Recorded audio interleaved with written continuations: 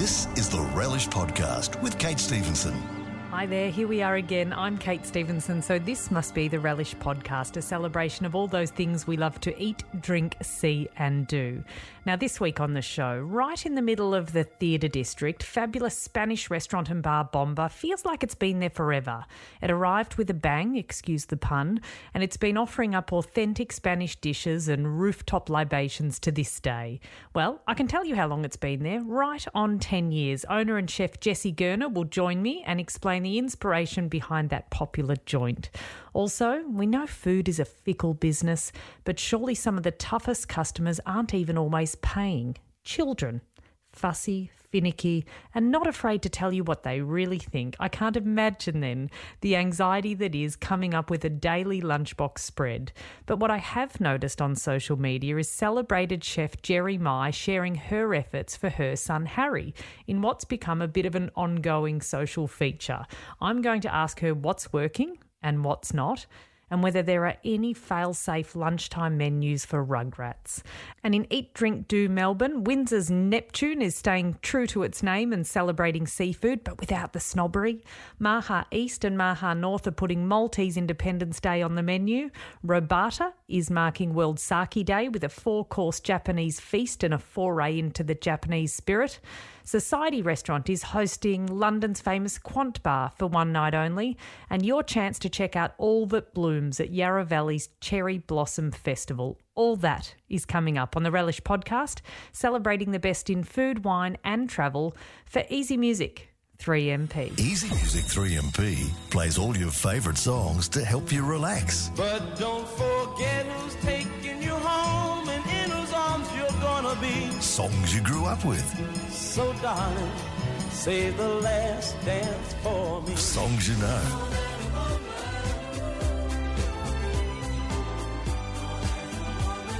Songs you love.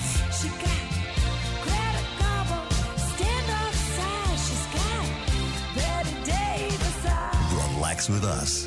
Melbourne's Easy Music 3MP. Well, it was only about a month or so ago that I popped into a city icon for a pre-theatre feed and chastised myself for leaving it so long in between visits.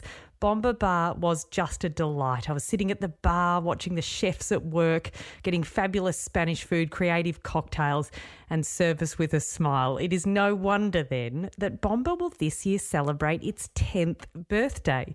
And something tells me it's going to be around for at least another decade to come. Here to chat about the milestone and the journey to get there is owner and chef Jessie Gurner. Jessie, welcome. Thank you, Kate. How are you? Very well. Hey, 10 years. Has it flown or have you felt every one of them? Look, it's almost like it has flown at times and then creeped along at other times, I suppose. I love Bomba. It's a great business and it's sort of developed over the years and moved and changed. The rooftop bars got bigger, we built convertible roofs up there. The menu I think we stayed pretty true with what we wanted to do at the start too, because it sort of was born out of Añada that I had up in Fitzroy. Yeah.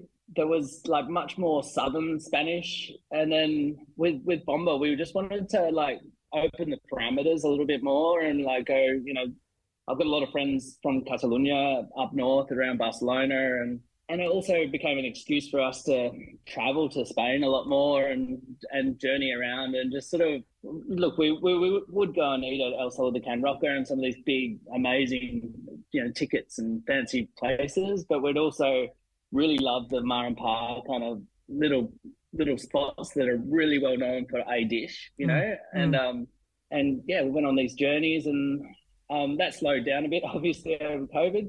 But yeah, and then through that, it's sort of developed over time. We've been able to buy our own wine from Spain and vermouth and just have a lot of fun with it, meet someone who's like, this is the only way you can make morcilla, the blood pudding or, or cure meats or whatever it is. But it's a really enjoyable way of putting a restaurant together because we're learning, obviously, at the same time. Really do love Bomba. I think, I actually had it as the Owlsbury for a few years before I remember Bomba, which was like, it's like 100-mile kind of style restaurant. Yeah. And And then, yeah, changed it to bomber. It's just zipped along. It's funny you say that. It's funny you say, like, you know, some people might say, well, that's really indulgent, isn't it? You get to go to Spain and do those things. But I go, how lucky for Melburnians that it's not just someone here going, all right, I've got a Spanish cookbook. We kind of know what they do. They do the blah and the blah, and that's all you're getting. We get that taste of Spain, which is amazing. And I have to say, Jessie, for me, when I go to a restaurant, I could order only snacks and entrees. You know, they're always so much more fun. They're so much more creative. Is that one of the beauties of Spanish food, that it really is a celebration of those small dishes and you get to have a bit of fun with them? I think so, yeah. And the social aspect of eating like that as well. You know, I think it's a bit different from sitting there and having your own plate and everyone's sort of clinking away at your own plate. You're sort of reaching over and, like, you know, sharing the same dish and talking about what you like or don't like, or whatever it is about the food. It's that's what I loved about Spain. Like, I mean, how I fell into it was I was working at a great southern Spanish restaurant called Morrow in London, and we used to smuggle charcuterie back into London from backpacks from Ryanair flights, and like come on and just stuff a leg like that. hanging out the top of the backpack. Yeah, a couple of t-shirts on top. And then like I bumped into who's now a really good friend of mine, Cesc Castro, who'd just come out of like war journalism, spent a bit of time in Iraq and Jordan and some places that. And then he went and studied. So we met sleeping on a rooftop, like backpackers in Cadiz. I slept on that rooftop. €5 a night or something. I reckon I know the exact joint. I slept on a rooftop of a hostel in Cadiz. It was cheaper. Yeah. We have a coffee out of a jar in the morning, and it was great. But it's not there anymore, unfortunately. But so we met there, and then sort of started all our food journeys. And he went deep into sort of food journalism, especially around Barcelona and Catalonia, and then, you know, we would always catch up and you know, at least once a year and go on another little food journey. And he was great because he'd get all the insights of, you know, guys illegally aging cheese in tunnels under Barcelona, and like kind of cool, you know, like go and check out the Mahama, like the cured tuna hanging off the boats, you know, just cool, interesting, crazy stuff. Totally off the point. But I assume amazing inspiration for you, those small snacks and being able to bring back, you know, the stuff that, you know, potentially people who just run a Spanish restaurant in Melbourne but don't take the time to do those journeys, don't get to see the things that then you get to bring back to the people, Yeah, exactly. And I think, the small dishes are where it's at. And like, I just, like, when I was years ago, like starting these travels, I just thought that the culture in Melbourne and a lot of the cities in Spain were quite similar. You know, like I'm happy for people to come and like have a few drinks and a few snacks here, and then go somewhere else and have a few drinks, a few snacks, and go and see a show, or then come back, go to a rooftop bar, whatever. You know, like, I think it's just such a good way to do a night out as well. You know, like you sort of, it's not all in the one spot. You can jump around and surprisingly stay a little bit more sober if you're mucking around and having a few snacks. So 10 years, it's a milestone, obviously, but it's surely also a reason to celebrate. What are you guys doing sort of over the next couple of months to celebrate? Yeah, it is. It is a milestone. It's great. And look, it has, you know, it's been an interesting, especially last few years with the COVIDs and stuff, but Bombers tick along really well. To celebrate, we've got a few things coming up. So we've just started these sort of bottomless lunches on the rooftop, where you get a couple of course meal and bottomless drinks for about $80, which has gone really well. Like, we just don't do food like that up on the rooftop that much. So and people always want to do it. And coming into spring, the weather's getting really nice up there, so we've started doing that, and that's jumped along really quickly, which is good. So we're just doing that for spring. The other thing we're doing is on the 1st of October, we've dug back through the files and we've found our original set menu. So we're going to do the first set menu basically, and then we've added a birthday cake on the end, which is like been really fun to check out some of the older things that we're doing. Anyway, there's like a pickled pork belly that we sort of borrowed the idea from Casamanteca. We've got these roasted chicken croquettes coming on. We're going back to the pork jowl, cooked in like the cheek of the pork, cooked in Pedro Jimenez, which is really sweet. We've got some prawns, like in a pil, which is like a chili and garlic. There's a real classic dish cooked down south called pinchitos marinos, which is like a Moorish spiced lamb skewer, but we're doing that on a cutlet of lamb and then charcoal grilled. Yeah, some oysters, like all the things that we like, a little gazpacho. It's going to be a feast, Jessie. That sounds amazing. Yeah. Jessie Gurner, chef and owner at terrific Bomba Bar in Lonsdale Street. Let's tell people to head to bombabar.com.au. They can book in for that original menu on October 1st. There'll be 2 sittings, so still a chance if you jump on now and do that. And you can also book in for one of those fabulous bottomless lunches on the rooftop, which is a bit different. You can't usually get that sort of a feed up there on the rooftop. Or just to book a return visit at their leisure. It really is a fabulous and fun experience dining at Bomba. I'd recommend people do it. Congrats, Jessie, on 10 years, and thank you so much for joining me today. Thanks, Kate. Thanks, Jessie. Stick around, plenty more to come on Relish, celebrating the best in food, wine and travel for Melbourne's Easy Music, 3MP. This is the Relish Podcast with Kate Stevenson. Well, good food isn't all about eating out or splurging. Sometimes it's about creating great dishes for the ones we love. And is there any more important meal than the humble school lunchbox? I kind of get the feeling that there's a bit more pressure these days to make sure what we pack for the kids is more nutritious and more delicious than ever.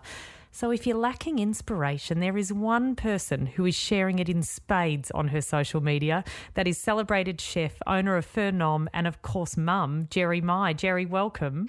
Hi, thanks, Kate. Now, I've got to say, I don't even have kids, but I do take a packed work to lunch, and I've had packed lunch envy following your exploits on Instagram. Has it always been like this, or have you been putting a bit of work in of late on the school lunches? Look, I really hope my son appreciates it as much as you appreciate it.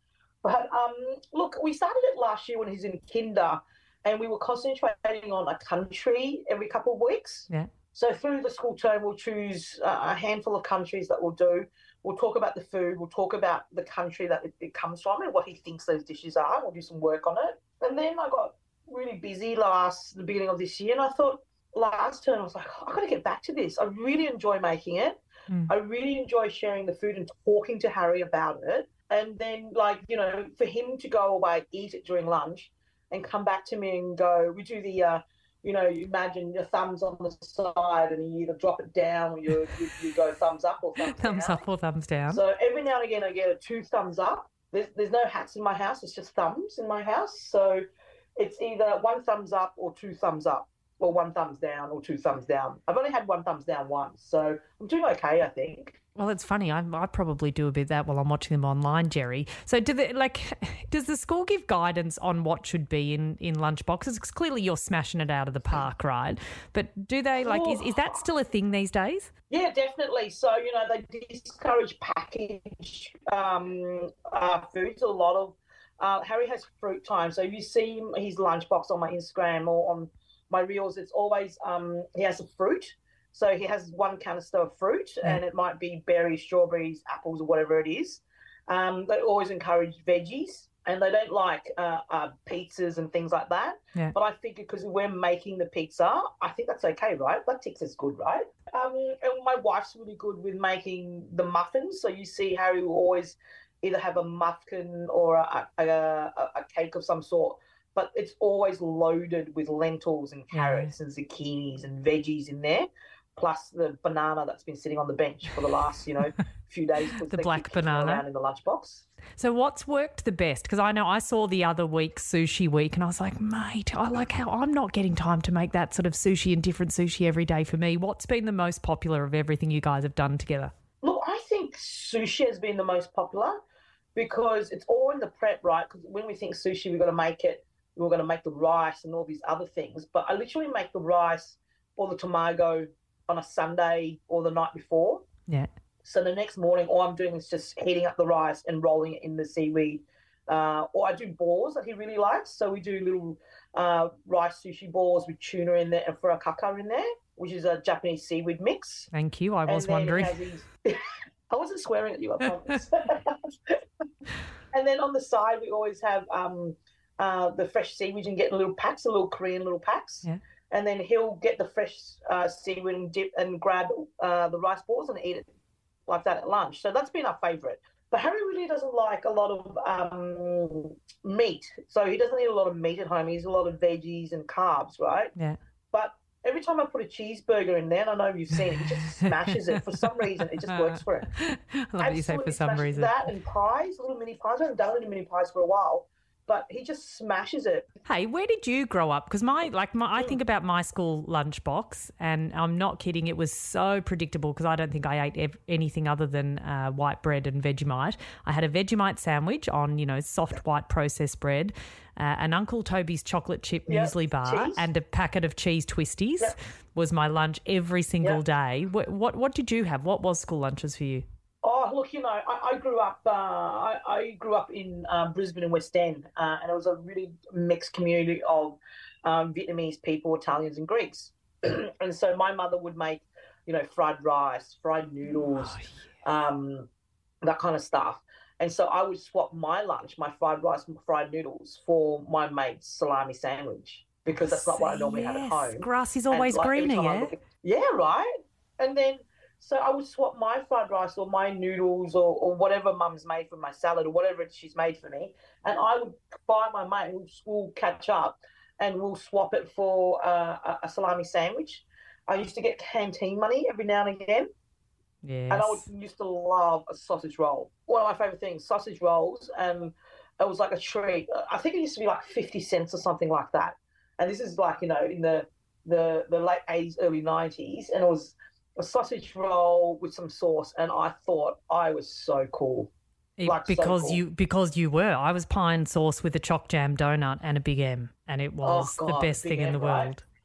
Hey, so when you're not making sushi for Harry, what's going on in Jerryland at the moment? What are you working on? Because I know, Pho Nom is still well and truly pumping. What else is happening for you?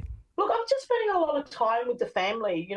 After COVID, we've closed a majority of our venues, and I'm just making family my focus. I think, like a lot of people last year, I really struggled coming out of COVID and what I was supposed to do and what the expectation for me was.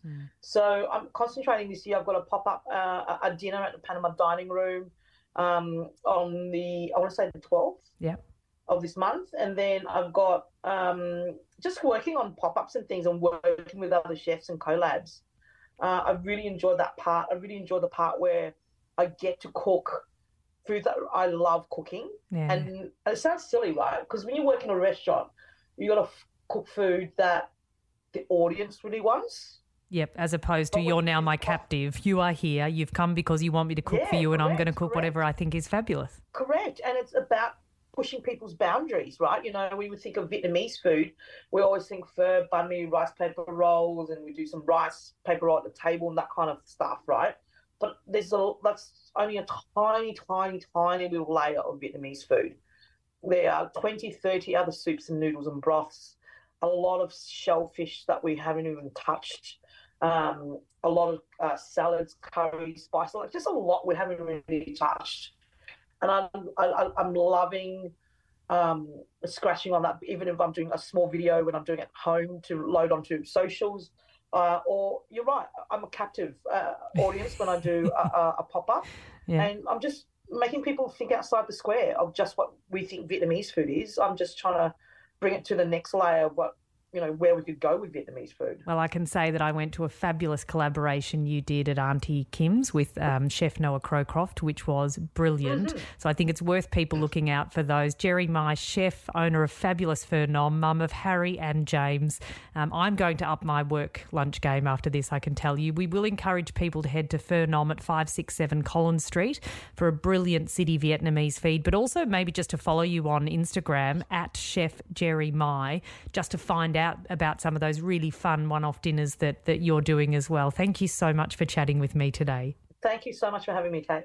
Thanks, Jerry. Stick around. Still got time to share some tips on what to eat, drink and do in Melbourne on Relish, celebrating the best in food, wine and travel for Melbourne's Easy Music, 3MP. For lovers of easy music, it all adds up with 3MP and crystal clear stereo right across Melbourne.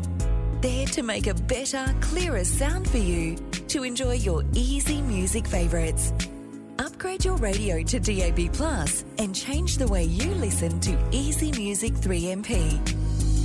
Find out more at 3mp.com.au. All right, well, we got through a lot, but there's still a little bit of time left to talk all things Eat, Drink, Do Melbourne, starting with food.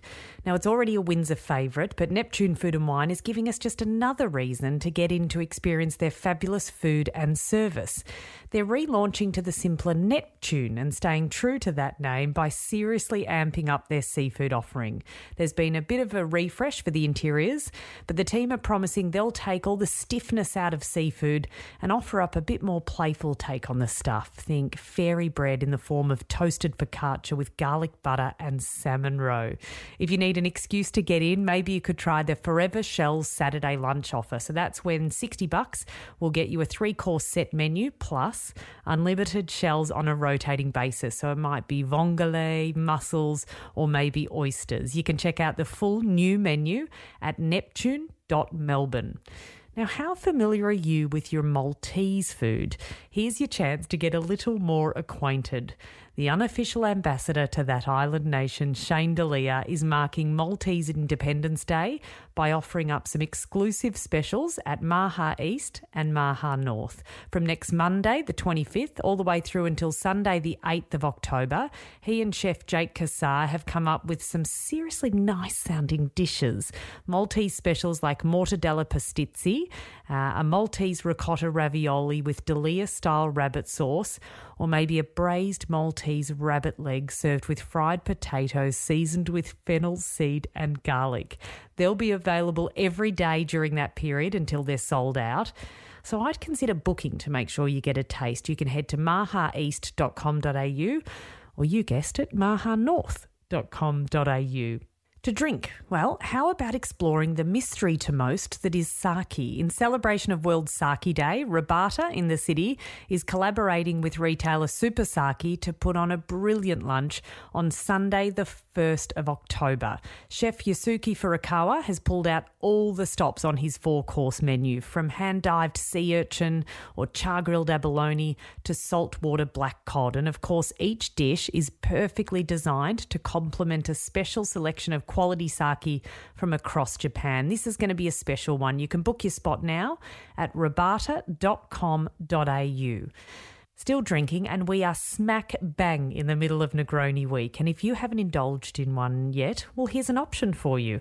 How about dropping into one of Melbourne's most salubrious venues, Collins Street Society Restaurant, where they are hosting renowned bartender Jizzy Castaldo from London bar Quant for a one-night-only residency in their lounge bar. She's mixing up 3 Quant cocktails that hero Campari, so of course one of those will be a contemporary take on the classic Negroni, and they'll all be served up alongside curated snacks from Society's kitchen. This is all happening this Sunday, the 24th of September, from 5 p.m. till 8 p.m, and there are no bookings, so you can just head on in and get ready for a pretty amazing night. You can grab some more details at the What's On page at societyrestaurant.com.